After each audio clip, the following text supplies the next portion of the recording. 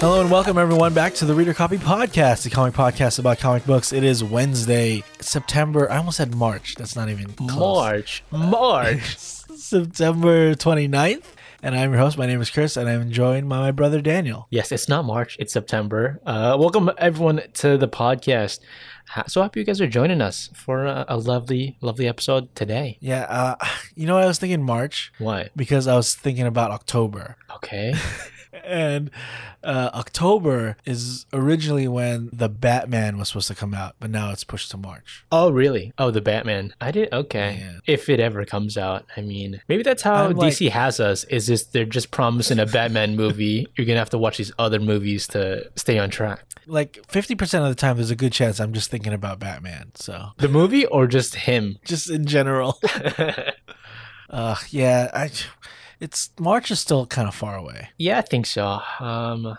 It looks good though, right? Like what we've seen so far. I mean, there was a little peek of him on Instagram already, and like the production stuff, a little shot of him, but I think it was not much that we haven't seen already. And we know Fandom is coming again next month, and we will see, I'm guessing, a second trailer in that event. Okay, I believe it. I feel like, what's his name, Matt Reeves? He kind of shut Fandom down last time. He was talking it up in that virtual stage he was on. Do you think virtual events like this is now the norm? Like, do you think Comic-Con and stuff will be as big when they return in physical form?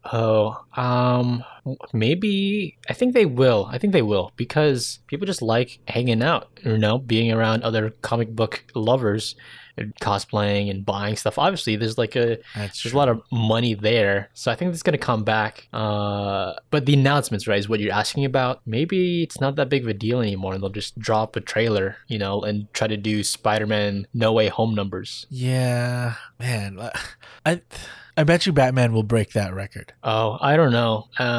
Marvel fanboys are pretty on board, Batman is awesome, but I just feel like Marvel fanboys, they love their stuff, Yeah. And that's like everybody knows. True, because that was the first time we saw footage of that third Spider-Man movie, and this will be the second trailer for the Batman, so maybe not as much. But I watched that first Batman trailer more than I watched the No Way Home trailer. Oh, really? I think I watched the Spider-Man one more just because we have to argue about it on this podcast. I don't know, I'll watch that Batman trailer again every couple weeks because just to hype yourself up. Really good.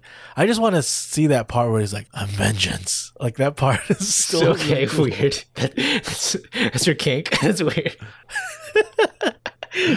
I put on clown makeup and then I watch that scene over and over. Oh man. Yeah, but I guess we'll talk about it more in the news, but do you want to explain how the show works? Here at Reader Copy Podcast, we break it up into 3 bits. First up, we'll talk about the comic book news that came in this week, and we've been gone. We skipped last week, so we got some good stuff for you this week around.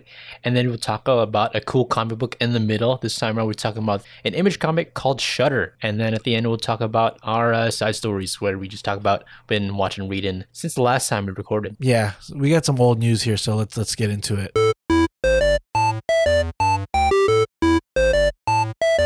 I don't like how people who only watch the movies as far as Marvel, all right, they kind of bag on Clint Barton and Hawkeye, and they think he's lame, which the character is not lame. In fact, he's one of the cooler Marvel characters there is. You're right. Coming from the comics, he's the most, one of the most charismatic ones. Maybe as a Hawkeye fan, have you ever seen that on screen though? I guess not. Yeah, right. So maybe they have a point. Well, he's gonna get his own show, and the trailer dropped while we were away. What did you think of this first footage we see of the Hawkeye series? I loved it. I can't wait. I think this might be the best Disney Plus little series. Maybe not the most impactful, but maybe the funnest. I really enjoyed it with the feel of the trailer. How about you? Me too. It looked really fun. It definitely is taking a lot from the Matt Fraction run of Hawkeye that we did an episode on, but folds in his kind of consequences of what he did in between Infinity War and Endgame, when he was roaming around in Japan, killing a bunch of bad guys, like that is now coming back to haunt him, and I like that. Yeah, this of course is going to introduce an awesome character, Kate Bishop, here as Haley Steinfeld, and I feel like she fits the role already. Like when they announced her, that just made sense, and I think she's going to do a good job in this. There seems to be some chemistry, at least between her and Renner, as far as like a mentor mentee type of relationship, you know? Yeah, I was wondering how they're gonna merge the two kinds of Clint Barton, because in the comics he's not like a Family Guy dad with kids. He lives alone in the city, but in the movies, you know, he has a family, and how are they gonna like fit that character in two different kind of worlds? But seems like he's with his kids at first, and he has to like send them away because he has to like take care of something. So I guess that kind of like puts him away, but I'm sure the kids will get involved again later. Like maybe they'll get kidnapped or whatever and used to try to like, I don't know, blackmail Clint Barton or something. Like I feel like that could be an aspect of the show, but definitely it's focused on the relationship between him and Kate Bishop. Right. There's like, it's okay, honey. I was a ruthless killer in the past. I got to take care of that, and sends them on their merry way. I actually like the way they introduced Kate Bishop in this series, you know, with her taking up the Ronin costume, at least the mantle, and botching the job. I thought, oh, that's smart. That's a good way to have them kind of pair up, because in the comics there's like there's the age gap, and there's like a weird will they won't they, but this is more just another reason to have them together. So I like what they did here with the show. Where did she get that costume? You think she bought that at the spirit store? Like it's a pretty accurate costume of a hero that's job is to like not be seen. Maybe she just like got it out of the dumpster, because it's Christmas time, so that means Halloween passed a couple of months ago. People are throwing away the costumes by now. She just picked it up. It's like, okay, maybe she was trick-or-treating in that earlier.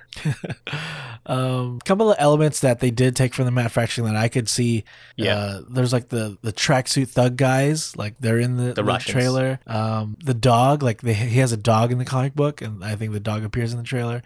And then also one of the coolest sequences in the book is a chase scene, like a car chase scene. And Clint is like handing Kate arrows, and they're all like specialty arrows, right? They all do weird stuff. And she does that in the trailer, and it blows up the car behind him. And she's like, you have more dangerous arrows than that? Like she's like surprised at what he has. Right. I think maybe we'll get like the goofier arrows in this, because the way Hawkeye uses that in the comic was pretty fun, especially in this one that they're drawing from. I thought that was pretty cool. So maybe there'll be some goofs and gaffs in his little arrow pouch, you know? That'll be kind of fun. Yeah. Also, I don't know if you caught this, there's like a quick shot of who I believe is the character is I think her name is Maya Lopez. Maya Lopez. Is that the who's that? She is Echo in the comic books, who first took up like the Ronin costume. Right. So they're introducing that character. I believe doesn't she have like a whole TV show of her own coming up too? Isn't that her? I don't know about that, but I think she will be in the Hawkeye show. I don't know if she has her own show. I think there was something announced around that.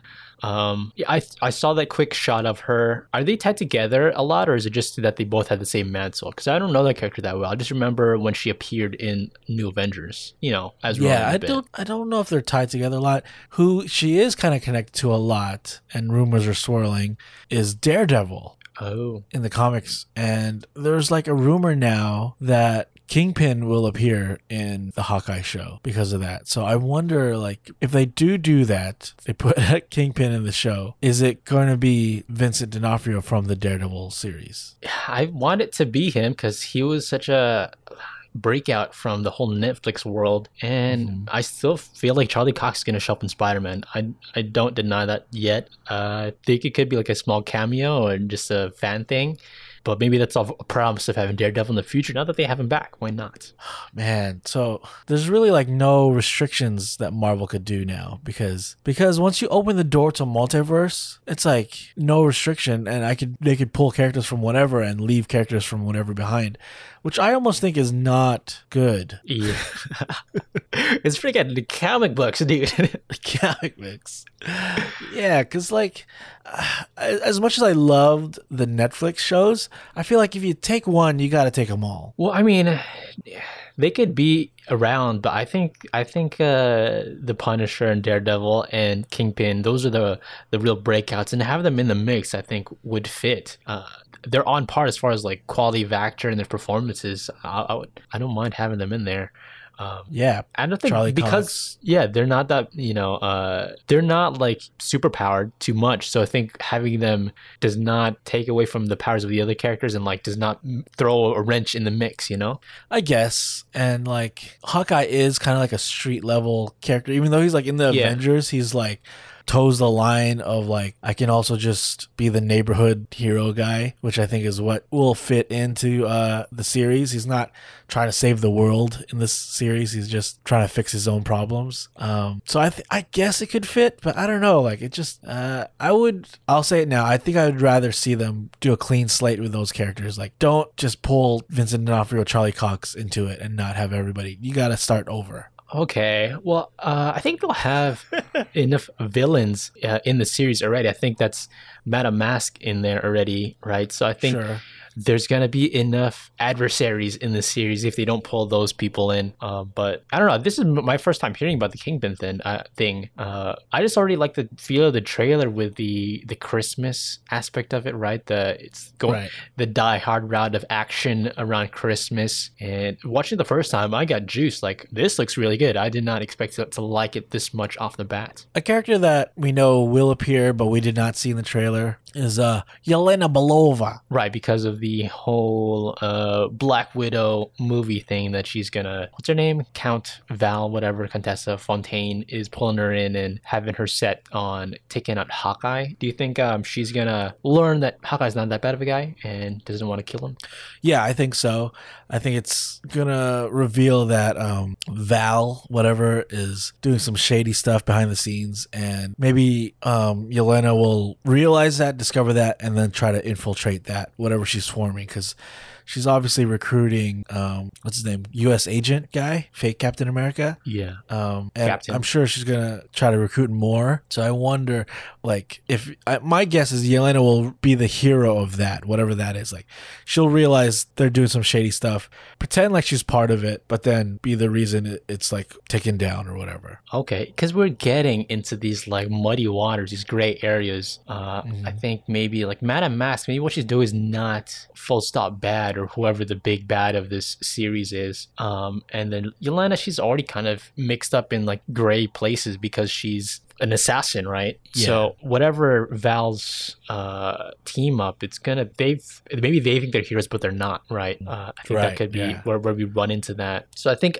not everyone is just straight up hero, and of course that's where we want to be, is these like anti-heroes hero type deals. I think they're going to make, like what you said, like they think they're heroes, but they're not, maybe. And I think it's going to be like a Suicide Squad. Oh, just to fight that off? I think they know Suicide Squad did well, at least James Gunn's version of it. So they want their own kind of version of that, of like these like kind of bad guy, kind of good guy team that they could also kind of like, form. So I think it's kind of like that. I think Val is kind of like the Amanda Waller of Marvel, and she's trying to put together this team, and it's slowly building behind the scenes of all these movies and shows.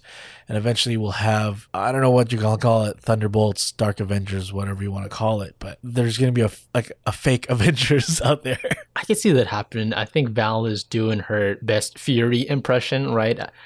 I still don't know. We really don't know what organization she's with. It seems like she's part of the U.S. government at some point, right? She said some type of secret organization, but we don't really know. It's not S.H.I.E.L.D., it feels like, right? No, I don't think it's S.H.I.E.L.D. And yeah, I don't know. Maybe at the end, Kate Bishop joins as their Hawkeye. Oh, that would break my heart.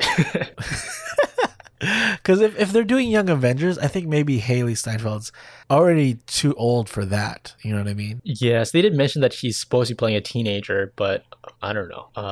Maybe too old for like that. 25 or something like that already. So. But regardless, I think she's a good actress, and I think she's play the role well. And I am looking forward to the Hawkeye series. It's one of my favorite characters, and it comes out in November 24th. So if for example, they do 6 episodes, that'll end like right around Christmas time. Christmas time. Okay, we get the feel of it. The Christmas stuff is what got me. Like, it surprised me. It's the most. So I guess this is how we're going to end the year, Marvel-wise, is with Hawkeye. I think that's kind of cool. Pretty dope. I hope it ends well. Again, I think it might be my favorite, even though it's a smaller scale type thing. No multiverses, no break in reality. So far you kind of like what Disney's doing with taking their movie characters and giving them their own shows on Disney Plus. Do you think that's like working out for them? I think so. I feel like Disney's killing it, and all the fanboys are loving it, this guy included. And you think if Warner Brothers and DC were to do that, they would have the same popularity? Well, they have a different track record, let's say, right? Yes. We know James Gunn's Suicide Squad was a hit, right? Yeah. And a large part of what I liked about that movie was surprisingly John Cena and his Peacemaker character. I thought that guy was hilarious. And he's getting his own series on HBO Max. They released it's literally like an 8-second clip teaser of it. I saw that. And already it looks funny. You like it already? I thought it was like, why even release this? Like, this is a behind the scenes type thing, but yeah, whatever, fine. I already this is going to be one of my favorite shows already. What? Really? I'm still I like the character. Don't get me wrong, but it still feels weird to give him a TV show. I think this is a perfect kind of platform for John Cena, where it's not it's like a movie, but it's broken up to series. So it's not, I don't know. It fits him better because I think he's funny. And I think a series is in chunks. Like I don't need 2 hours of him, but in 1 hour segments, I think I could take it. He's pretty funny for a guy that gigantic. By square foot, he's pretty funny. Yeah. By square foot. He's by square foot, the funniest person alive. There's just in the quick trailer, he shoots a shotgun and the holes on the target, it's shaped like a peace sign. It's so ridiculous and honestly hypocritical for his character, but that's the fun part about it, right? Like, I could see myself rewatching that movie too, but whatever. Yeah, it was a good movie. Anytime. I think DC definitely got a winner with that one, and I think they'll have a winner, of course, with the Batman coming out in March. We were talking about earlier, and Matt Reeves has already said they were doing a spin-off from that world because that world is not Snyderverse, right? It's its own kind of pocket of DC. Should we name it now? Is like the Reeves verse? What's Reeves verse? The Matt verse? The Madverse? I don't like any, even Snyderverse. I don't really like the name of it. It's all Batman stuff. So it should be like Matman. The Matman. The Matman. Let's watch the movie first before we name it. All right. They're doing a Gotham PD based series on that, which I don't know. It seems too close to the Gotham series that was on Fox already, which I did not really like. So I'm not super excited for that. But they also came out saying they want to do a spin-off based on Colin Farrell's Penguin, which I didn't even know was Colin Farrell when I first saw it. So I want to see this more. Yeah, I think everyone was surprised. A whole lot of people, not just you, thought that's not Colin Farrell. I thought Colin Farrell was cast as the Penguin, but it's him in the prosthetic, and it's just uncanny how he's a different person. He's the Penguin. He might, be the definitive Penguin moving forward. Maybe he brings that acting to it where, whoever plays the Penguin next is going to have trouble, how Heath Ledger brought to the Joker. Is that too much? So you're saying... He's getting a whole show. I mean, yeah, I kind of won't doubt it. I mean, because how many times have we seen the Penguin? Once? Danny DeVito was awesome. It was a very different Penguin, though. He was closer to a penguin than a human being in that one. Agreed. And just watching the trailer of the Batman, his prosthetics, it looks so good and so changing how he really looks. I almost believe that it was easier for him to just get fat and scar up his face. Well, another Batman actor, Christian Bale, he does body transformation all the time. Maybe, I don't know. Is there a Batman universe conference they go to and he talks about how he does it, gets fat, I mean, that's the dream job. You could be an actor and be like, we need you to gain 100 pounds. Done. I could do that. I hear it's kind of hard, actually. It just affects everything. I don't know. I could do it. I have to act now? Yeah, that's the hard part. You didn't tell me that.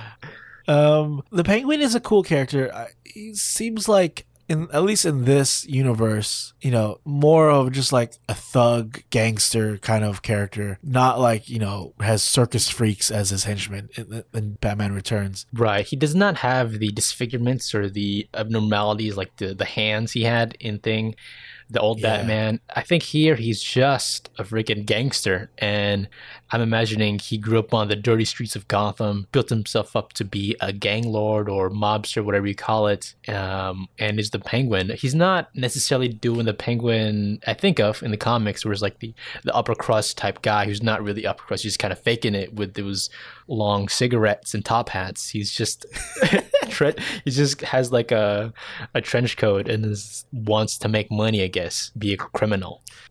Looks aside and all the makeup that he's wearing and all that, Colin Farrell, do you think he's like a great actor? Do you think he's gonna like really be a good villain character to Robert Pattinson? I think so. I think he, as of late, has stepped up the acting. I liked him in what's that freaking TV show on HBO? True Detective. True Detective, right? I think he's been stepping up. I feel like before he was up and down, but I think he knows the game now and he figured it out, kind of like the other True Detective guy, Matthew McConaughey. Like he can just figure out the roles that are right for him. I really like in True Detective season 2 where his son's being bullied, right? Yes, this is my favorite. This is my favorite scene in the series. He goes to the kid's house and tells the kid to call his dad, and as soon as the dad comes out, he like knocks the dad out in front of the kid. To like get revenge for his son, right? Yeah, that's the Penguin. That's the Penguin. I can believe that. I think in that scene he had like brass knuckles. Now imagine if he had an umbrella. Oh, that was really a gun. That was really a gun, right? And then he rode off in like a giant rubber duck. Does he do that in the old show? Ridiculous. He does that in Danny DeVito does that in Batman Returns. I would love that if that was in The Batman, the new movie. That's the only one weird, gigantic rubber totally ducky. Doesn't fit. I'll get you, Batman. Have you seen? I'm not 100% sure, but I think. Have you seen Rocky, the original Rocky? Oh yes, I've seen, of course. Yeah, Mickey. Isn't he Batman from the Adam West? I mean, isn't he Penguin from the Adam West Batman? Oh, I don't think so. I remember the Penguin was a little bit bigger than that, right? I mean maybe it could have been a prosthetics too. I'm gonna look it up. 1950 prosthetics they put on freaking Mickey from Rock. Also, when you said Rocky, I pictured Rocky and Bullwinkle's. Like, I've never seen that. Yeah, he's the Penguin. Wow. Okay. I'll eat my words then. Yeah, great actor. He's in both Rocky and Batman. Like, what more could you ask for? You're gonna eat lightning and crap thunder. That's him, right? Yeah. Remember in the office, he's like, "How much more of this do you have?" He's like, "I'm like a third of the way through." I'd love to see that in the Batman.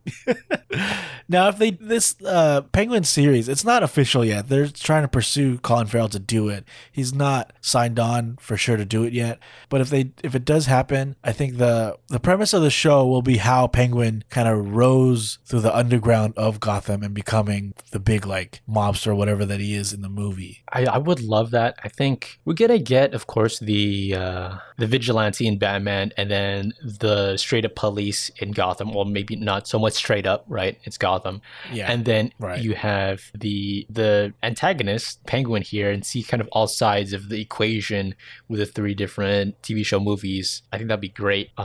Is it the right move to have this go on? Was this the right move to go on for the next chunk of this world? I think Colin Farrell is a bankable actor, and you could build a series around him. And I think it would work. Looking at what Disney has done with their Marvel characters, and they're just like side characters. And if you want to consider Loki a villain, he was make a whole show about a villain. Like, it could work. So I think DC sees what Disney is doing, and they want to mimic mimic that, and they're already making a bunch of shows. Like if you count like Titans and Doom Patrol, I think those shows are pretty good, and I'm very excited for the Peacemaker show. So adding this onto it, Colin Farrell's Penguin, I think could be like one of the better shows that HBO Max has to offer. You know what I just thought up, and what this could kind of simulate is he could be like the Tony Soprano of his world. He could be like the mob boss, and then there's like, other people in the mob or his gangsters that are involved and have their own storylines. And he's not necessarily anti-hero. We know he's a criminal, but you kind of root for him anyways. And they can, of course, show up in each other series, Gotham Central and him, and they just are fighting each other or whatever, people in his gang. Yeah, it sounds really cool. I hope Colin Farrell signs up for this and it gets like greenlit and happens. That'd be really cool. That'd be really awesome. I think Reeves has got a good head and shoulders, and DC sees that. Warner sees that. Yeah. Last thing on the news now, I want to talk back about Marvel because apparently they have filed a lawsuit to try to keep control of some of their characters because, as we know, Disney owns Marvel, but I guess the creators of some of the characters, a la Stan Lee, Steve Ditko, though they're no longer with us, their estates, meaning like their family and controlling representatives, have filed a copyright claim saying like they should get control of the characters that they created, right? And these characters include like Spider-Man, Doctor Strange, Iron Man, all those characters that everyone knows now because of the movies. They feel like, their estates, their families, whatever, have the rights to those characters, and they want to take it away, quote unquote, take it away from Marvel/Disney. So to counter that, Disney has filed their own kind of like controlling lawsuit to keep control of these characters. I don't think they're gonna let it go easily, right? They're not gonna just sure, take what you want. They're a huge corporation. They're out for the bottom dollar, even though they're bringing so much fun. What people have to know is that, like, in comics, it's not necessarily like regular books. It's a work for hire type deal, right? When they make these new characters, they sign up kind of as freelancers, and then they just happen to make up characters. They don't know 80 years down the road it's going to be $1 billion business. I don't think they made $1 billion yet in American currency when they made the characters yet. So they're just, hey, let's make a comic book and we have to make a new character for it. They're not thinking when they sell it away, or the relationship between the creators and the Marvel. They're not sharing rights. Exactly. There was a similar kind of like legal battle with the character Superman over in DC, and the families of the two creators of Superman, Jerry Siegel and Joe Shuster, their families now have tried to file claims to get the rights back to Superman away from DC/Warner Brothers. But because, like what you said, like the publisher will always own the rights to the characters, the families lost that legal battle, and they're represented by this lawyer, Mark Toberoff, I believe his name is. Right. He's also representing the families who are now trying to file these claims against Marvel and Disney. So it sounds like they somewhat share rights with the heirs and DC for Superman. Like they get a cut, but not necessarily full rights to Superman the character, right?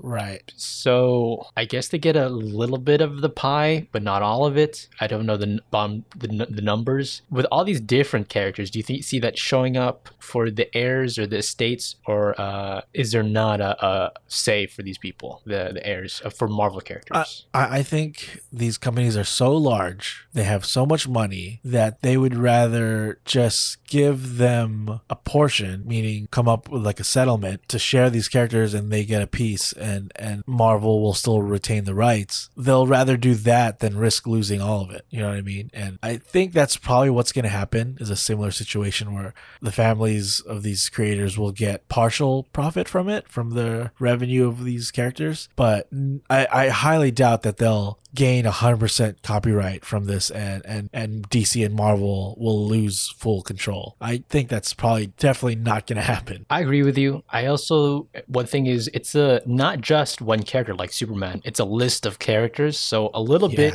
of a lot of all these characters might stack up enough for these heirs and might make Marvel a bit iffy about just giving a little bit for each character. You know what I'm saying? Yeah. But that is still the right move if I was them, because as much as you hate them, the fans are the ones that are going to make a stink about this. And I think that's what got the Superman people some of the pie. I think the fans are actually pushed towards this a bit and want to give what's due to the creators and their heirs. That's what I think. I agree with you. They created them. They deserve their credit. But let's say they won all of the rights. And now the movies, the games, the comic books can no longer use Spider-Man, Iron Man, Black Widow, Ant-Man, Doctor Strange, Hawkeye. I would be very bummed. And I'd be like, never mind. That's unrealistic. That's not going to happen. I'm curious how much they're getting, though. Is it going to be so small that it's... Well, yes. At this scale, it's got to be a whole lot, right? Even if it's small, it's a lot, right? At this scale. Yeah, because it's, if I'm getting this correct, it's not just the movies. It's everything the character is in. So, like, video games is a large chunk of that. TV shows, cartoons, even print media, anything. Anywhere you use that. Toys, merchandise, stuff like that.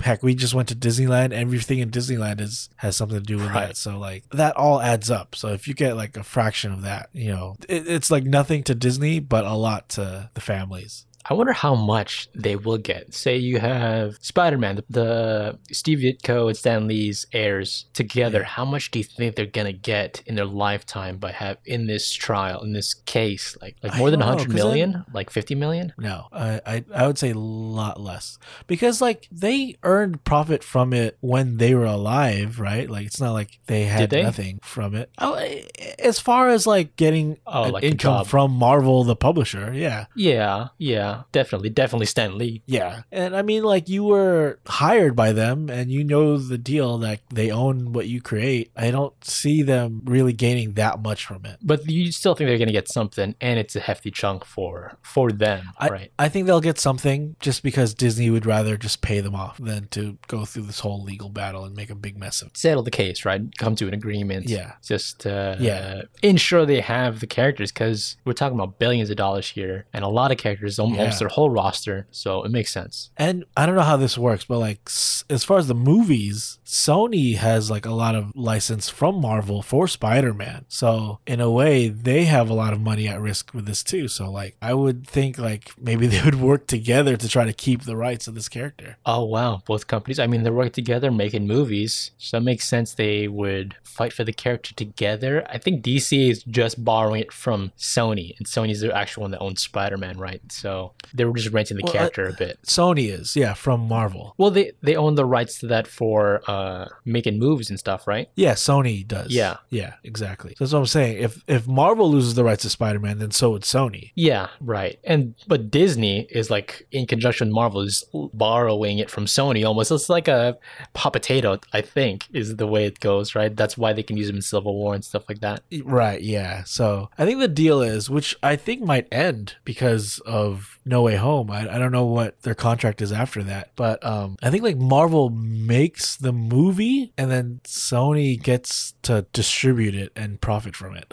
That's the whole deal, and what Disney just gets to use the character for the other stuff. I think it's the profit is half, or like 60-40 type thing. I remember they wanted like half and they almost didn't agree, remember? And like they almost lost Tom Holland. So I think it's closer to maybe like 25%. When they were talking about getting Venom 2? Yeah, and I don't think they got him, but I don't know. So I'm sure they'll renegotiate once this contract is up. And I don't know. I heard rumors that they're trying to just outright buy it back from Sony, which would cost a bunch. But I don't know. I don't know why Sony would give that up. If I was Sony, I would keep it. And for Marvel, that's a whole lot of money and a whole lot of mess to take up. Are they going to take up the Venom stuff too and all that? That's I almost feel like they got enough of Spider-Man out of that and just move on to other characters. Does he sell that much? Like where yes. I mean, look at the Avengers and all that. I think Spider-Man sells by himself as much as the Avengers. No way. I bet you Spider-Man No Way Home will make more than Age of Ultron. Maybe more than Infinity War.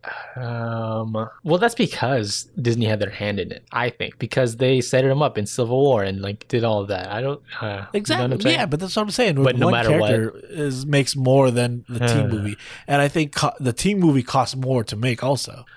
Maybe they're because look how many actors you have to pay. Sony's putting out all these villains just to put up with Spider-Man, just to tie him in together, right? Okay, but I mean, like, Alfred Molina does not cost as much as, I don't know, Chris Evans. You know what I mean? True. Yeah, but I do honestly think they're not going to lose these characters, and they will settle, and you won't even realize that any of this happened in the background.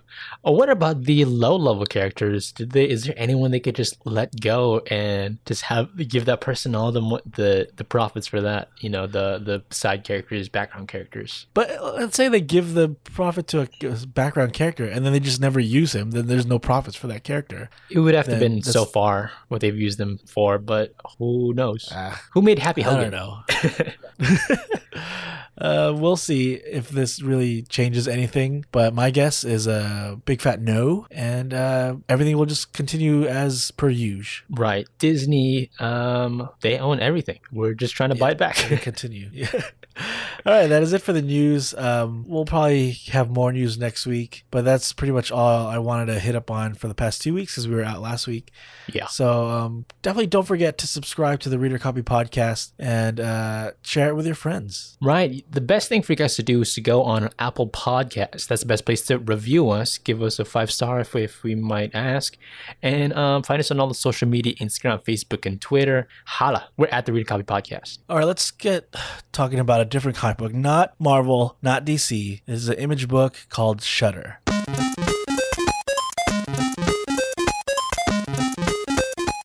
There was a stretch there in my comic reading history where I feel like I was reading some of your comics, your old comics, right? And then like your Marvel stuff, and it was awesome, all the Avengers and X-Men you had. And then there was a stretch there where I was picking into other comics that you didn't really read before, and there was a lot of the Image comics at the time, right? Oh, okay. So like Wildstorm. No, not the Spawns of the world, not Savage Dragon.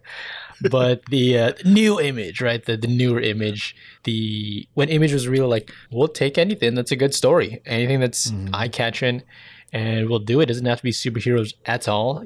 And it's kind of more, I think they drove away from the artist-driven, market, and it's kind of story-driven a bit more, right? That's true. And so, yeah. Definitely, I think, and not like the superstar artists either anymore. But that was where I was like finding stuff on my own, finding all this Image stuff that you don't know, and it's brand new to me too because it's like brand new properties. It's creator owned, right? Nobody really knew stuff.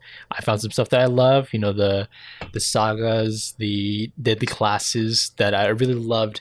And then there were some that I'll just take a peek at and then I won't continue, but I thought this is maybe pretty good quality. I'll revisit it. And so that's one thing we're taking a look at today. It's a comic book called Shudder that came out in 2014. So right around that time, I was like, okay, experimenting in some different comics. We're just going to be doing the first trade, the first 6 issues. The trade is called Wonderlost, but it's a total of 30 different issues. 30 chapters is what they call it. Oh, wow. Okay. Yeah, its writer is Joe Keatinge. He's worked on Marvel Knights Hulk.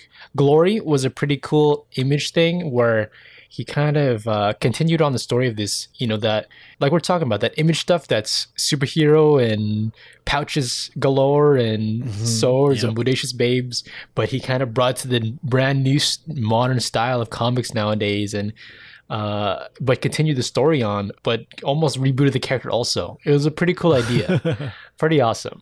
Glory. That was a good read. I've read that one. He also won a Harvey Award in 2008 for Best Anthology, and in 2021 an Eisner for Best Anthology for his Image comic Pop Gun. Oh, nice. I never heard of that book. Me neither. Apparently it's like this anthology thing where it has no requirements. It's just like whatever they want to put into the anthology story. What? Right? They'll just take stories from different people and put it together. I think it's out of Image too. So cool idea. It's got some awards. Our artist for today is Leila Duca. I think she's worked on Wonder Woman Tempest Tossed. She wrote a comic for Image called Afar.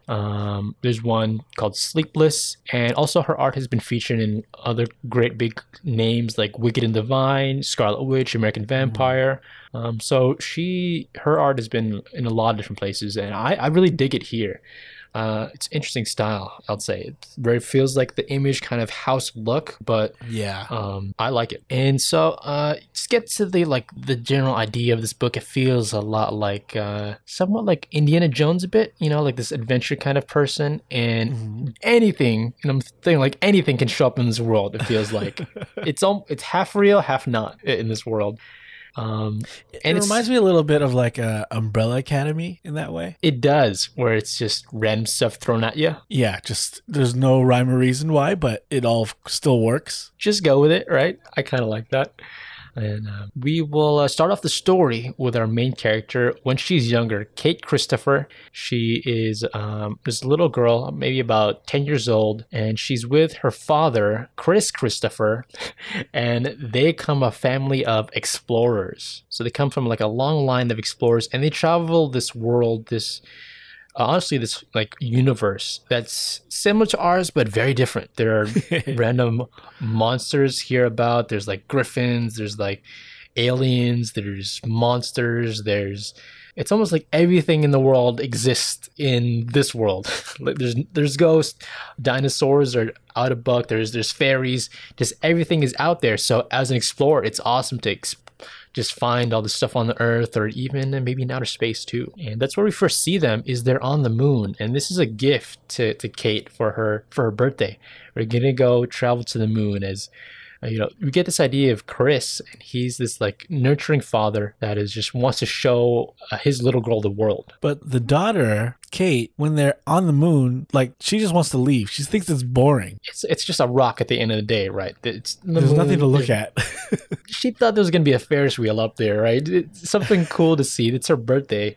She's kind of bored of it. But when they talk it through, Chris is like imparting on her that one day she could become an explorer like him. This is like a long lineage of our family. We explore the world. We see the edges of the galaxy, of the different things that we bring up to other people. And you get this like Indiana Jones feel of finding just the hidden gems of the world. Now we cut to 20 years later when she's now 27, and she's just like a bumbling adult, just like how everyone is at this kind of age of just trying to figure it out. She's waking up hungover on her couch in the dress that she wore last night, and she's being woken up by an alarm clock, but is actually an alive alarm clock that is in the shape of a cat. You know those cat clocks? I've always wanted one of these, where like the cat eyes go back and forth for every second, and the tail is like wagging. The black ones, right? The black and white ones, with like a bow tie. They're expensive. Are they? I've tried to look one up like on eBay or something. I think because they're cool, it's like $100 or something like that. I did not know they're expensive. I did look it up. It's apparently like an Art Deco thing. Like it's like like old timey art thing. And I'm gonna get. Imagine one. You're gonna get one. Are you gonna get a live one like this one? This one's alive and like talking to him. It's like almost like if she had an Alexa that was a cat. Kind of, right. It's like a little buddy. Is the alarm cat is her little friend.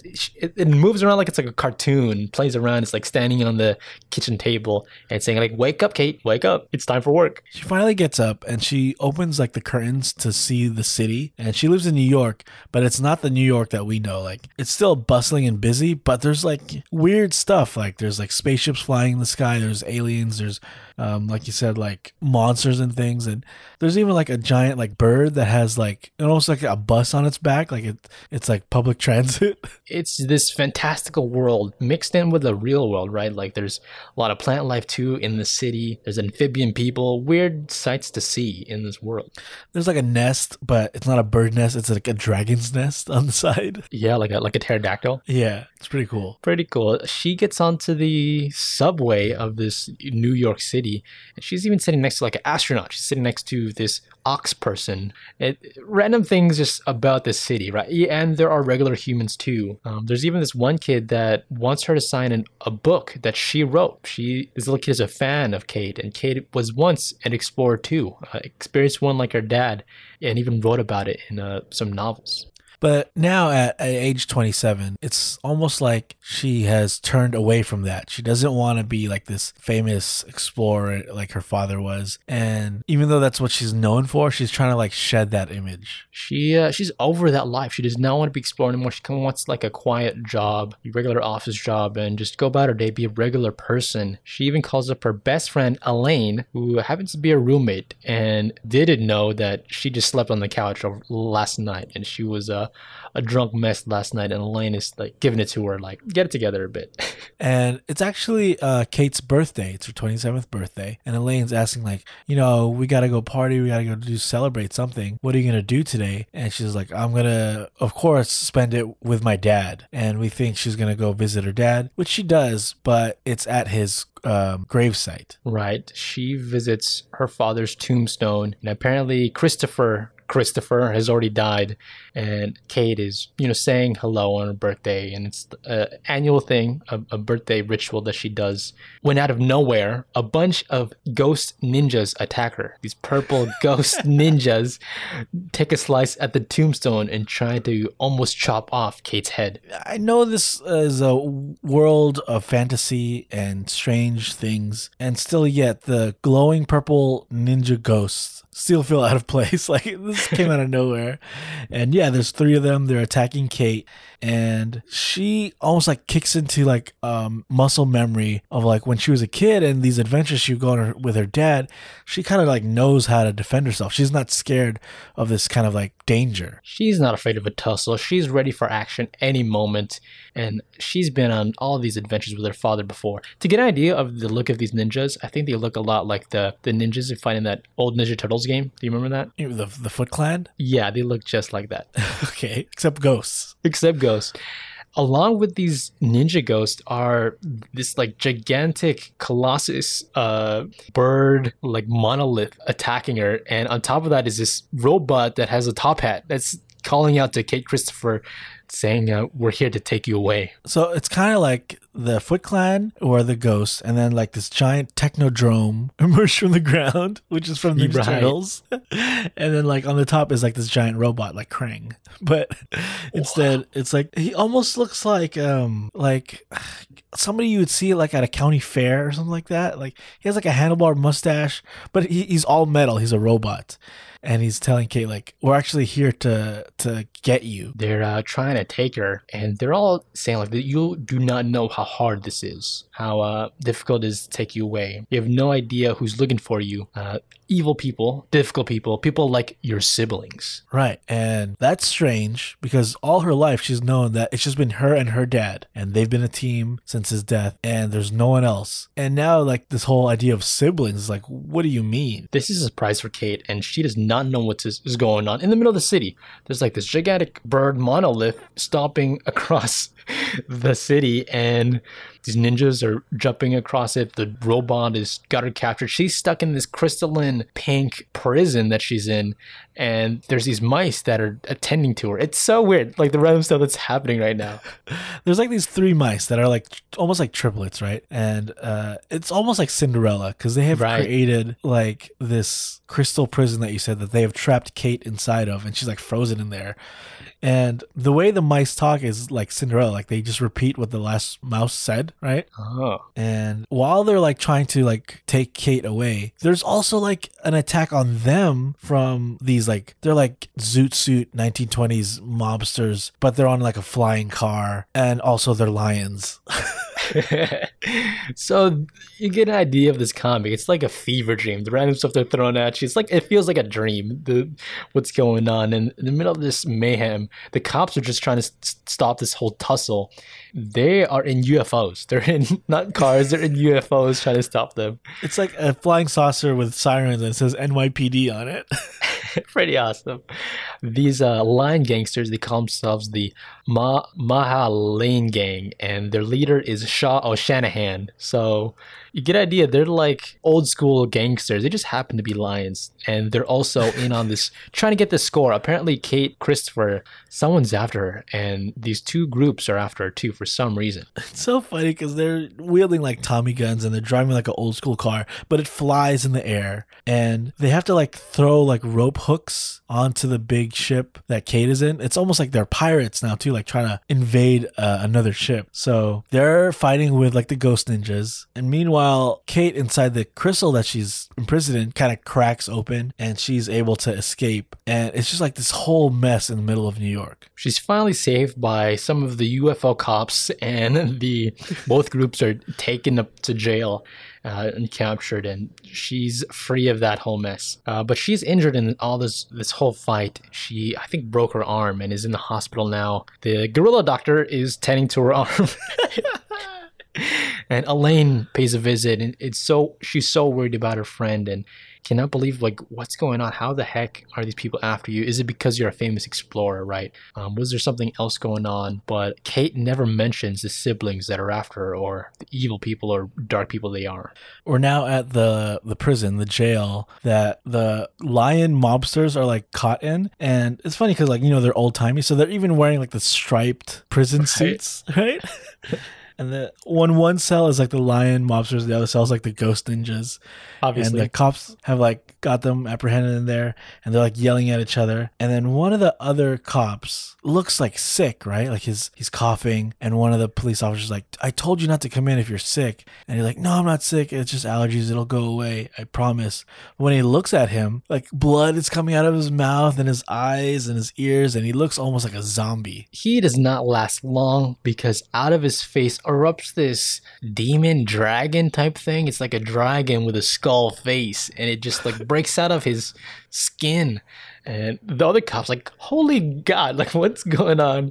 And this demon, it attacks the lion gang in their cell, takes them all out except for one, their leader, Shaw O'Shanahan. And this lion gangster, you know, he pooped the bed on this job. He failed, and this dragon is going to him, letting him know that the boss wants your number, realizes you failed this whole job, and you have to get back on track. I'm breaking you out of here and get back to the assassination.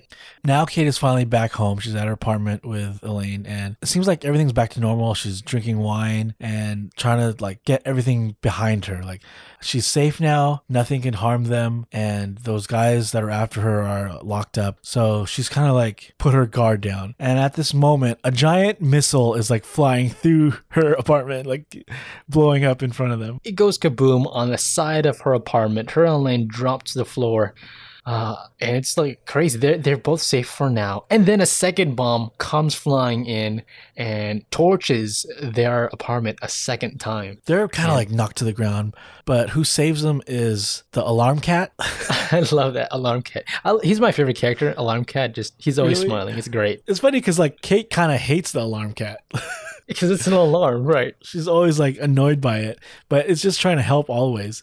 And it's like dragging Kate out of there, out of the fire that's happening now all over her apartment. And they see Elaine, and she's also like knocked to the ground, but she's like all cut up and like almost like mangled. All this, and they go to the hospital yet again. This time, Elaine is the one under care. We see Kate and alarm cat in the lobby, and there's like all this talking going around, but all the speech bubbles are empty. You get the sense that they're just in the haze right now about what just happened to them. And so Elaine is in the hospital, all bandaged up like a mummy, and they're just so sorry this happened to her. Cannot believe what happened. Yeah, she's hurt now because people are after Kate, and the only reason she got hurt is because she was with Kate, right? So Kate feels terrible. And so Kate, you know, the apartment is torn up. She can't stay there because she'll be a target again.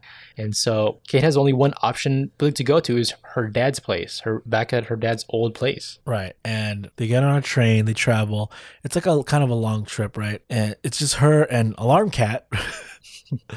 And as we see like the montage of the traveling on the train, like we see them traveling through like the forest and the mountains, and you see regular animals like a moose or something, but then you also see like weird like centaurs and creatures that it's like out of this world, but like it's just normal to them. It's just all this whole hodgepodge of different things, of different genres mixed in. Pretty cool. We also catch up with Shaw O'Shanahan again after botching that job. He has no other recourse but to go to an old friend, this friend Eklund, who is actually a fox, I think. And Eklund looks badass. Eklund has got this like gigantic katana, has this like samurai getup on, and rides a triceratops. So she herself is a fox, dressed as a samurai, riding a triceratops. Right.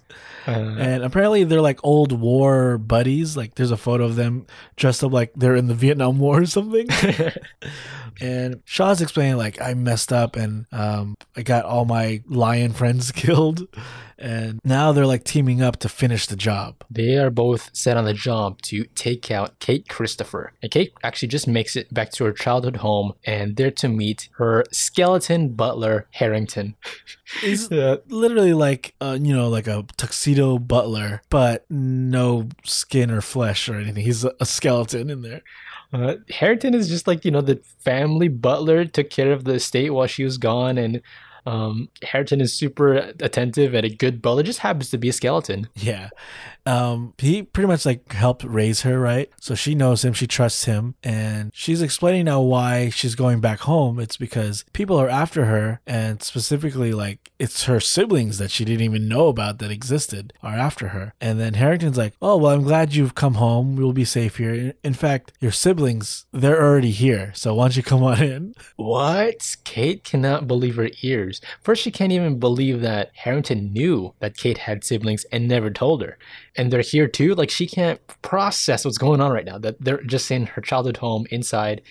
And you get a look at it. It's like this old-timey house, right? Like a nice estate that she lives in, but it's kind of destitute now with the dad gone. And so she is really hesitant about going inside and seeing her siblings, and cannot process it. Like, they're in there. What are you even saying right now? And Harrington's like, you have to trust me. I wouldn't say anything to hurt you, but, I've devoted my life to protecting you. So please come in. And she goes in, and as they enter the living room, like there's like a door to the living room. Harrington's like, go ahead. They're inside there, and she's like preparing to meet her siblings for the first time, and she opens the door, and inside there in the living room is the handlebar mustache guy robot and the ghost ninjas and the 3 like Cinderella mice.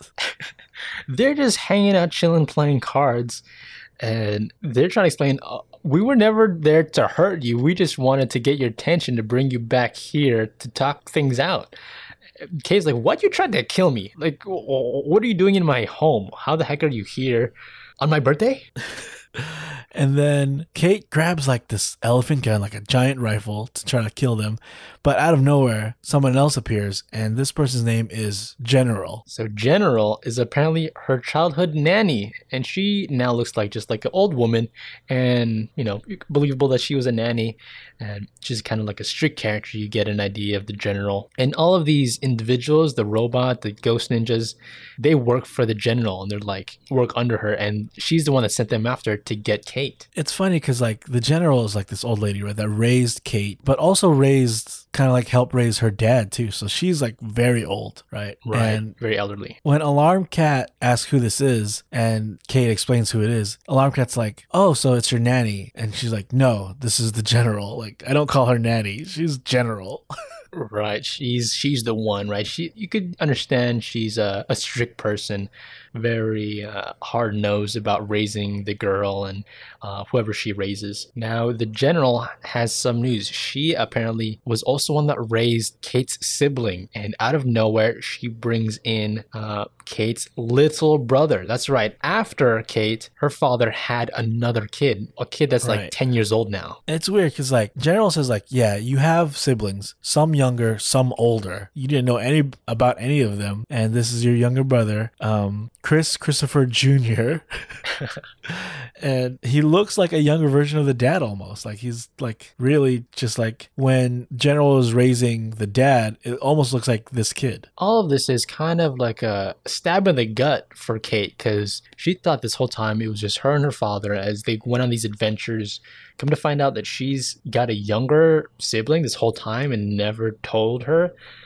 Even the older one, it's like a surprise to her. She's trying to like just like take it all in, process this shocking news, right? She's learning all this on her 27th birthday, right? So she's like, okay, the kid did nothing wrong, so like I can't be mad at him or whatever, so I need to get to know him. She pretty much goes back into the living room, kicks everyone out so she could talk to Chris Jr. Chris Jr. is wide-eyed and kind of worried, and he's in a new place. Kate seems to be barking at everybody, so he's kind of scared of her a bit. All that he can ask is, "Oh, do you like dinosaurs?" Because that's what he likes. He likes dinosaurs, like, T-Rexes and all that. And he's got little toys of dinosaurs and shows that to Kate. And Kate here is nurturing to her little brother and sees the innocence in him too. And then she looks at him like, oh man, this is just still a kid. He's still playing with like toys. Like, how old are you? And he says like, I'm 8 3/4, so like almost 9. And then it kind of like shocks Kate because her dad died 10 years ago. Just about time. Okay. Yeah, so like how could you be 9 if dad died 10 years ago? So it's kind of like a shocker to that. Like, what's going on? And so Kate is trying to, make a relationship with her brother, trying to figure out what he's like, this little kid. And so Kate offers, let's go watch a movie together. And so little Chris is like, okay, we're gonna watch it on the tablet? No, we're gonna watch it on this old school projector. Kate has got this like old school projector they're gonna watch it on. Pretty awesome, like watching a black and white movie. And she even like teaches him a bit about all the different parts, about how this works here and that, how the film rolls to get to show and project onto the white screen. I'm kind of with Chris Jr. on here. Like, you could just watch it on the tablet. It's much easier. Kate even explains like a whole movie is like 3 rolls of film. Like you have to swap it out. So I'm like, this is easier, right? We could just watch it even on a phone would be easier. Like these two watching movie reminds of us when we were watching movies when we were little. I remember we had a Blockbuster membership and you would rent all of the scary movies and you'd make me watch them. Like freaking Chucky. I was terrified of Chucky, still am today. And I think you maybe watched The Exorcist, and I was terrified of that. Barely opened my eyes. It's terrifying. Do you remember, because like most people know what Blockbuster is, and of course people know what Netflix is, but there was a time that I think people commonly forget that Netflix used to mail you DVDs. Yeah, crazy idea. They didn't mail you the downloads. It was like no. And I remember when they first started streaming, like you could just watch it on demand. That blew my mind, and I just was like not prepared for that. Did you think it was gonna last, or was it like a gimmick at the first moment? I don't think it was a gimmick, and I knew like that was gonna happen. Like that's eventually the standard. The next thing. But I just wasn't ready. I just didn't think it was at that time gonna be a thing yet. Like, I mean, YouTube was around back then already and all that, but like it just didn't click. Process in my head that like, wow, you can just watch anything whenever now. Like I wasn't prepared for that. And was it the whole catalog they had for DVDs, or was it just a small set or barely anything? Not the whole catalog. It was pretty much like a portion, and then everything to come out after that would just be able to stream. Right. And there was still a solid, I'd say like 5 or 6 years where like I'm doing both. Maybe I'm still getting discs in the mail. Okay. Yeah, maybe less. And then now I don't even know if they still offer DVDs through the mail. Like that's not even, I think they do. Like there's a transition where like maybe like 90% mail, 10% streaming, and then eventually that that evened out, and now it's probably like 99% streaming and 1% mail. I think they actually still do it for like places that don't have internet and have DVD players. Like it exists some places like Alaska or something. And where do those people buy DVD players? They have it. They can bring that. You can't bring the internet with them.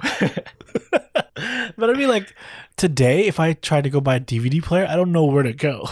Garage sales. I'd have to go to the thrift store to buy a DVD player. Anyway, I remember that memory down that memory lane, but that's what watching movies is like. It's a little bit easier than a projector, but harder than today. So they're watching this movie, and they, in a couple minutes, they just get bored of it, right? And they're just thinking, I would too. "Oh, let's just get out of here and have another adventure on our own." That's the feeling you get with Kate, that she's just up for like a cool adventure, just go out and explore, because that's what their family was like, right? And so they sneak out the window. But I don't think Chris Jr. is like that. I think he's been sheltered and been raised by the general to just be like indoors. So he doesn't really know much about the world around him. So they escape. They climb out the window and hop in a car and get out of there. And the general goes to check up on them. And it's just like, it's almost literally like escaping prison or something, where like it's like sheets tied together to make a rope to climb out the window. Right, like Shawshank Redemption type of escaping out of this prison to get out the window. And so they're driving off in one of those old school cars to get out of there. And Chris has questions of his own. He wonders what Dad was like in the last time Kate saw him, right? Kate has to say the hard thing and mention the last time Kate saw Chris, the dad, was when Chris died. It was like their last adventure, and she was there helping the dad, but the dad had to like sacrifice himself to save Kate, because they're in the situation where it's almost like a Sarlacc pit monster, right? It's like tentacles with a giant mouth in the ground. And to save Kate, like the dad sacrificed himself, and he gets like stabbed in the chest and then swallowed up by this monster so that Kate could escape. Right before the dad was going to be swallowed up, he was saying, "I love you," but it's kind of scary. He's about to be eaten and maybe ripped apart. So Kate does a final gesture to ease his pain, and Kate shoots him so that he dies quickly. Right, instead of being like devoured by this monster. Pretty dark, right? I don't think she told that to Chris, but you know, it's a hard moment to tell Chris, the little boy. So Kate knows that one of her siblings is still after her, and also her younger brother. And we look at the trunk of this car, and it's just got a bunch of guns, like she's the Terminator, and she's ready for action. So their plan is to hole up in a little motel. And we catch up with Eklund and Shaw the lion. Eklund is like frazzled because their boss is on their tail, because they have to kill off Kate. And he botched the job earlier, Shaw, so they need to do the job the right time this time. So they finally find them at the motel that they're hiding up in. And it's funny because like Shaw has like a sniper rifle, Tommy gun thing, and he's like aiming it at the window. And then Eklund is charging on her Triceratops, right? With like a samurai sword. And then Chris Jr. is like, "Oh, cool. Is that a Triceratops?" Like, I like dinosaurs. He likes dinosaurs. They're getting shot up there in their hotel room. And so Kate tosses the shotgun to Alarm Cat. Alarm Cat has no idea how to use a shotgun, but he's got it. And Kate jumps down on top of the Triceratops with a sword. They're like fighting it out. It's like a sword fight while one is on a dinosaur. And they're having like this battle. Kate stabs the Triceratops in the eye, which I felt really bad for the dinosaur because I like dinosaurs too. So that knocks down Eklund to the ground. And now Eklund is having a sword, and Kate pulls out a handgun and points it at Eklund like, "It's over, like you're done." Meanwhile, Shaw, the gangster lion, is running up to the motel room, and he's got the upper hand on these two in the room, when out of nowhere his guts go flying everywhere and he got shot up by the shotgun. It's revealed that the person that did shoot the shotgun was actually little Chris, the boy. Even Kate's like, "Oh my God, like you killed that guy," right? Like she knows Chris to be like this innocent child. So she feels bad that he had to do that. And it's this like murder fest, right? Shaw's down. Eklund gets beat up by Kate pretty easily. She gets tossed to the ground. This fox samurai lady is on the ground, all beat up. And Kate is asking, "How do I get to your boss?" And the answer is the flip phone Eklund has. All this like weird stuff, and she has a flip phone. All she has to do is call up the one number on the flip phone, and Kate can get in contact with their boss. And the last thing for Kate to do is stomp the head of Eklund as her brains go splat. So they're driving away now. It's like the next morning, and they go off to like this highway that's on like the edge of the cliff that's overlooks the ocean. And she decides, okay, like I'm going to try to contact whoever's on this flip phone so that we can figure out what the heck's going on. She's on the flip phone, and in the background, right, she's having this like intense phone call as we catch up with Chris and Alarm Cat. And there's this little cute moment where Alarm Cat, inside his little clock belly, he's got some peanut butter chocolate he's handing over to Chris.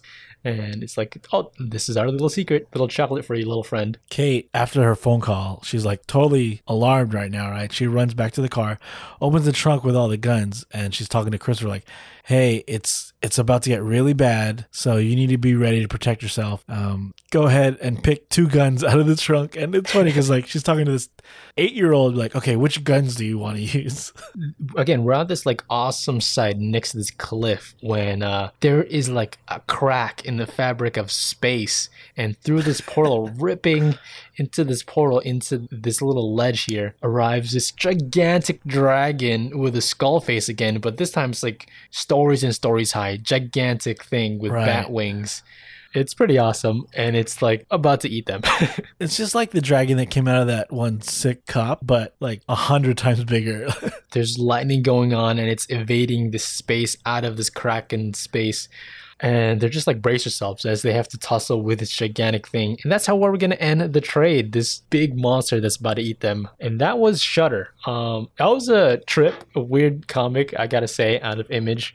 I did read like the first issue when it came out, and it was like, this is kind of weird. I don't know if I'm going to like it. And so I wanted to revisit it here years later to see if I liked it. And I'm like, it's still weird. I don't know if I like it.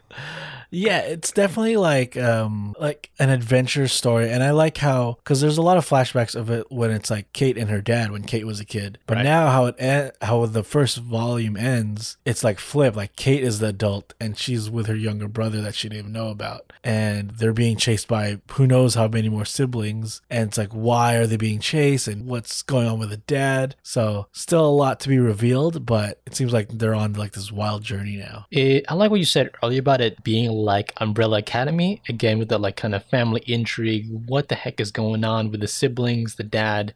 Nobody knows. This world is pretty vibrant, definitely random stuff going on, tossing here and there. And if you're into that, it's kind of fun. I think the artwork is awesome too. And I think Kate is a pretty interesting character, how she's a rebel at heart. Do you know why it's called Shudder? Yes, I think just because that she's an explorer, right? And she likes to take pictures. So the shutter in the camera. Okay, that was not even anything alluded to about that. I was like, why is it called Shudder? She's an adventurer. She's an explorer. She takes a lot of pictures. Again, she doesn't. I don't think she doesn't take a single picture in the comic. But what? No. So I think there's like one image of her holding a camera in the beginning, and they're like, that's it. That's it. That's the idea. I think this is actually a pretty popular comic at Image. Some people like it out of Image, but I thought it was interesting. I thought it was like there could be a bit more of a through line with the random stuff thrown in. I would like that. Okay. There's a lot of other comics where things make more sense, even though it feels strange how they could mix. Like Saga, there's a lot of random stuff, but it works. This is like kind of different. This was almost like weird for weird sake, and it was a little crazy, and I felt like I was on Shutter Island over here. So I kind of like that feeling a bit out of it. It was like, it's like a fever dream. Like, okay, this now? There's a lot of like backstories to like some of the characters, like the skeleton butler guy. He has a couple pages that tell his story, and I really like that one. I thought that was really interesting. That was interesting. There's a lot of stuff we glazed over, we skipped over, backstories, or even just like moments right before what actually happens in the main story, and those are fun, and like little pauses in the story if you are into that. But I might dabble in Shudder more a bit to see what the heck's going on with the siblings. That's what I'm most curious about. Yeah, it definitely feels like your kind of comic book. Oh, really? You're not loving it? Okay, I get it. But it is out there. I'll say that. Yeah. It's also like how it stops at 30. There's a certain end point to this comic, and I think it finished up. Anything else you want to say about Shudder, or? I did also enjoy the artwork because it's so crazy. They can draw things really outrageous. And there's no limit to like what kind of creatures they draw, like mobster lions or triceratopses and stuff like that. Like I thought the way they drew them was very like, I like the style of it. I agree. It's pretty awesome. Seeing all those things, random things hop up here and there, and everything like on page at one time was kind of crazy at certain points. So that was Shudder. Ready for side stories? Let's move on to that. Cool, let's do it. Seems like everything has been just delay with all the releases of TV shows and the movies. And What After Side Stories has definitely been one of those things. Why the Last Man has finally been released on FX on Hulu. And I think only the first 4 episodes are out. I'd say it's not bad. I kind of like it. I think I like the comic book better. Oh, okay. I haven't seen any of it yet, so I'm yet? interested in getting your take on it. So, quick summary, if you guys don't know Why the Last Man is. First off, listen to our episode on it. It was a fun one, but quick summary, imagine if just all the men in the world died. The men with the Y chromosomes, males, just died in just like a matter of moments, right? Just from sickness, quick sickness, and all that was left in the world was all the women, and they had to kind of reel from that and come back and build a society together. How would they react? How would the world be? Just imagine if half people were gone. How would society be? And it just happens they're all men, right? I love it. And I'm sold. A good story, right? It's a creative idea on having like this post-apocalyptic type of thing. We've seen here and there with there's a lot of loss, but there's this aspect of sex involved, of gender in the role, and how do women react specifically to the situation. And so it's interesting idea, especially back then when the comic book was made. It's an interesting idea out of Vertigo. Brian K. Vaughan, one of my favorite writers, he did this one. And the story's centered around this one character who happens to be the only male man alive, Yorick. Y, that's what he stands for, also Y chromosome, but also his little pet monkey, Ampersand. And so they're the last 2 males that seem to be existing so far in the world. And we're following them into this, planet now that's struggling to keep their heads above water because they're like mourning all the dead men, but also they don't imagine also like males, like it said in the comic book, a lot of males have majority of very important jobs in society, right? Like they said, like 90% of mechanics in the world were male. Imagine they're gone. How does the world figure it out? And I felt like the comic book had a bit more humor than the TV show, and the TV show is still not super dark. Oh, really? It's kind of, yeah. It is, of course, dark at points because they're mourning all the dead men and figuring it out. It's kind of haywire because they're trying to bring back society up. One other big character is York's mom, who is high up in government, and so when everything goes to crap, she has a bigger role in society, right, in government. So she's played by Diane Lane. I think she's probably the best actor on the show, and she's doing a good job as far as establishing how to figure out how to get society back on track. Yorick, the actor, is doing a good job in this role because I hate him. Okay. And you're supposed to hate Yorick? I feel like if you read the comic book, he's kind of unlikable. He, if you remember, he's kind of whiny.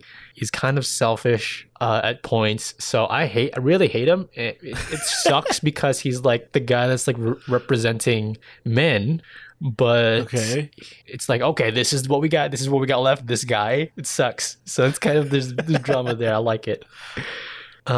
This other character that I thought was super cool in the comics called Agent 355. She's this like hardcore secret agent, like from this really hidden organization inside the US government, and she only really answers to like the president, right? Like the top level of America. And in the comic book, she's super badass and will do anything, kill anybody to get the job done, the mission done. And I felt like in the first couple episodes, like they missed it. They for the actor, like I wasn't feeling it. I wasn't feeling the coldness that I wanted from the character. And then something happened. I was like, okay, I'm on board. I like this character now.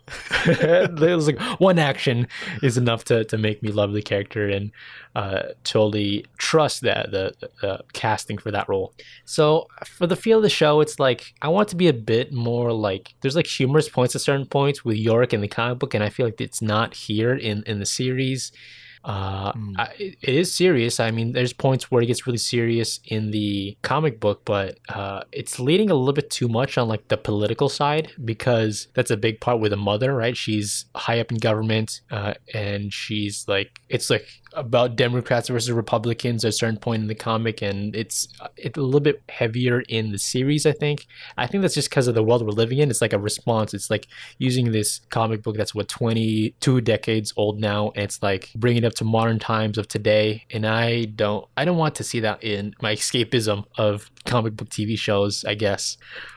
Whatever. But this series, I don't know if I'll recommend it or if I'll even finish the season, but I don't hate it. I hate the main character, but I don't hate the series. But we waited so long to get this. Right. That's what I'm saying. It's some aspects of it I love. I hate the main character. There's points that I remember in the comic book that I'm seeing on screen and love that I see that. Agent 355, cool character. What is I know in the book, like, it's the whole world is affected, right? What's the scale of the show? Does it seem large scale, or does it feel smaller than the book? Because I know the book, it's like you're talking about stuff in other countries and things like that. That's a good point. I think maybe that's part of it too. I remember in the comic book, like, Israel was a big, like, other plot point we're following, a whole story we're following. And I think that's coming, because they did mention it, but I haven't seen much of stuff over there yet. But they did mention that. Okay. So maybe it shows up. Right now, it's a lot of shots of American cities. Washington, D.C. So that's a lot of what we're getting. I think down the road, if it gets more wild, that's what I want, because it's also like post-apocalyptic. So like people go crazy a bit. They go like mental and go do extreme things. I haven't got enough of that. It's kind of easy to compare this to Walking Dead, the TV show, right? At least season 1 was a good part of The Walking Dead. You have to admit that, right? Yeah, it's probably the best season because by default. Okay. The other ones are not my favorite, but yeah. Is it similar to that? I'm comparing that to that a lot because of the bad situation they're in, right? Okay. So it's easy to compare to that, and I feel like Walking Dead was better. It had more cinematography. There are some cool shots of like seeing how desolate the city is because it feels so much emptier. That's fine and everything, but it's not drawing me in as much. I'll continue because I like Brian K. Vaughan, and I think he had some hand in this TV series as far as producing and all that. So I want to see more. What's her name? The sister, Hero. She's a cool character too. If we follow her storyline, she plays a character as like someone random in the mix that's just trying to make her way in this difficult world, played by Olivia Thirlbury. So I like that actress. She was in Juno. She's cool. Yeah. I wanted to check this out. I thought it was going to be good, but it sounds like you didn't like it. I just had high hopes, right? Because this is like a comic book writer that I love. Yeah. So that's like, well, it's fine. It's fine. Too bad. That's what I got. Why the Last Man? Give it a try. It's not awful. But what you got for side stories? That's your recommendation. It's not awful. Give it a try. It's not bad. It's not awful. I have a show that I've been watching on Netflix that I'll say it, I kind of love it. Oh, wow. Brand new thing? Yeah. And it's one of those things I wish was not going to get a lot of views because I want it to myself kind of show. Oh, like Stranger Things and Me. Yeah.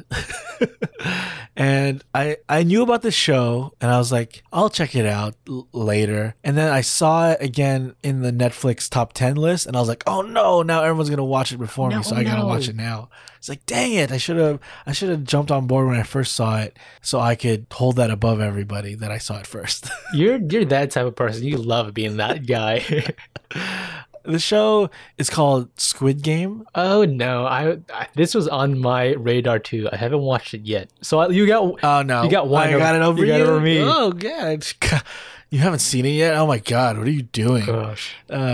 It is part like Battle Royale, part Parasite. And okay. It's very good. It's very intriguing. If you haven't seen the trailer, I'd say definitely go check it out. At least watch the trailer And that's what hooked me into watching the first episode.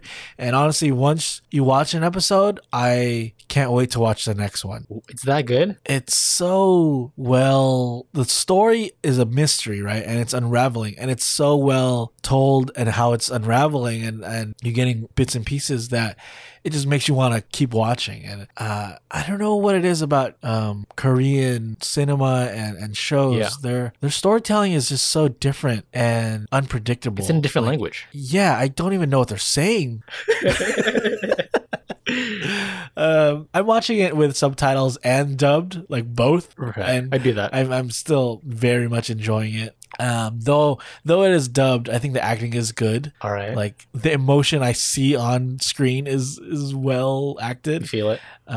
And yeah, just again, like if you've seen Parasite, you kind of just don't even know where that movie's going, right? Like you're just in for the ride. And I feel that's the same with this. Like I have a feeling with like Hollywood and American storytelling, most of the time it's very boilerplate, very, you could figure it out before it ends and you kind of know what's going on. With this, I don't know what's going to happen next, and I don't know how it's going to end. And you expect the story to be something, and it's not quite that. All right.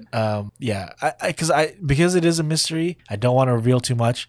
But the premise essentially is these people are put into this game, and it's like battle royale. It's like just survive and you'll win. All right. There's these like events. It's definitely should be rated R, if not like more gruesome. Like there's like bloody stuff in it, but it's not just about the game. It's about the characters, and that's what I like about it. And there's a whole like mystery about what is controlling this game and what's really happening behind the scenes, and even like the backstories of the characters in the game are very interesting. So you know what? It's kind of like MTV's The Challenge. Oh my gosh. And how the actual challenge is not the point of the story, and that's what. Yeah, it's clicking now. That's why I like it so much. You just said it's so not American, and you said like the most MTV, the most American thing, pregnant moms and all that. Oh man. Teen moms. Do you have you seen the trailer? Do you know what I'm talking about? Actually I started watching it like 2 minutes into it. I think there's like a metaphor of a Squid Game that kids play or whatever, right? I got that far. Yes. Okay. So you really don't know anything about it yet. No. It's very good. I've seen 4 or 5 episodes, and honestly, like I'm gonna watch maybe 1 or 2 later tonight too, because I want to finish it. It is.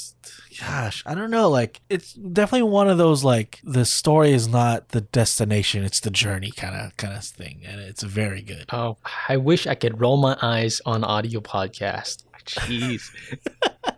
And especially the fact that I am telling you that it's so good and you haven't seen it, I've seen it before you, it definitely makes it more interesting. I mean, the whole world knows about this already. How have you not watched it earlier? So exactly. How have you not watched this? It's so good. Like, what have you been doing? Okay. I've been watching Why the Last Man. A show I didn't like that much. So, can you compare it to like other like battle royale type things? Does it feel like Hunger Games? Is it fantastical like that at some points, or is it? It's definitely beyond reality, but I don't want to say it is science fiction because there's nothing like supernatural or anything about it. Like all this stuff could happen technically, but it's so like, is it just out there? It's so out there. Like, ooh, this is interesting me now. Yeah, because then the characters are the people playing the game, but then there's also characters that are like controlling the game, and like there's a hierarchy within that. And right. That Philip Seymour Hoffman. It's almost like kind of like a Snowpiercer situation too, where it's just like the behind the scenes of it is interesting, of like what's really in control of what, and it's very intriguing. I don't want to reveal too much, but like you get to care about characters. Some characters you think maybe bad guys are not the real bad guys, and there's even stuff happening like you could be like a couple of episodes in and they introduce new characters that are becoming more important to the show, and it's very good. I hope the ending pays off because so far it's getting better and better. So I don't know how it's going to end. It's very mysterious in that way, but yeah, that's the only thing that could disappoint me is a bad ending. But so far, like, it's very good. So you did mention like Snowpiercer and Parasite. Those are both made by Bong Joon-ho, who's a Korean director. And those movies have to deal with like the rich and the poor. So I'm not putting words in your mouth, but it's have to be something around those lines. You know, Yes. Hunger Games has to do with that for sure. So the Battle Royale stuff, maybe center around that. The people in the game there's a money prize, which is what's pushing them to do It's it. the challenge. It's the challenge. Yeah, definitely. Yeah, and then you could steal it from your partner. That's the American part. Yeah. And just as a side note, I'm still watching the challenge. It's still very good, but this has gotten my attention now. Ooh, okay. You have to watch it. Wow. Like, I think it's that good. Like, I'm not saying it's for everybody, but you and people who maybe listen to the show should watch this. I think it's that kind of quality of storytelling. Is this the first Korean TV show you've watched? No, I've also watched. Is Terrace House Korean? Is that Korean? No, I think it's Japanese, right? Okay. I'm trying to think of other Korean stuff I've seen. I guess Just the movies? I mean, I've seen like Parasite. Yeah. So I don't Who know. has it? Yeah. I watch a lot of Tiger Belly, which is Bobby Lee's It's podcast. Korean. I watched Walking Dead. I eat a lot of Korean barbecue. Is that close? Okay. I'll give it a watch. Squid Game. I saw it was like #1 on the top 10 on Netflix, so it surprised me. I was already browsing Netflix, saw that on there. All right.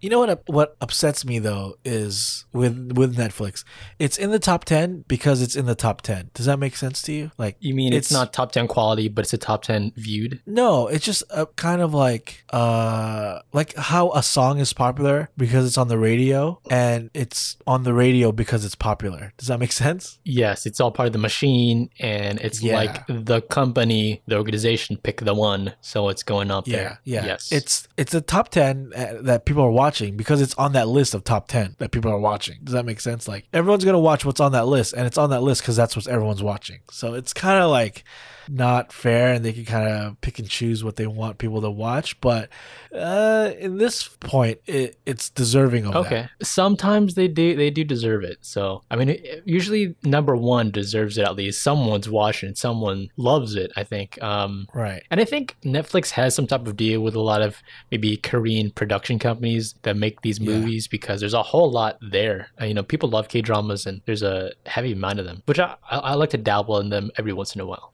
There's another Korean show on Netflix that I tried to watch, but I didn't like. So I don't think it's necessarily like always for me. Yes. But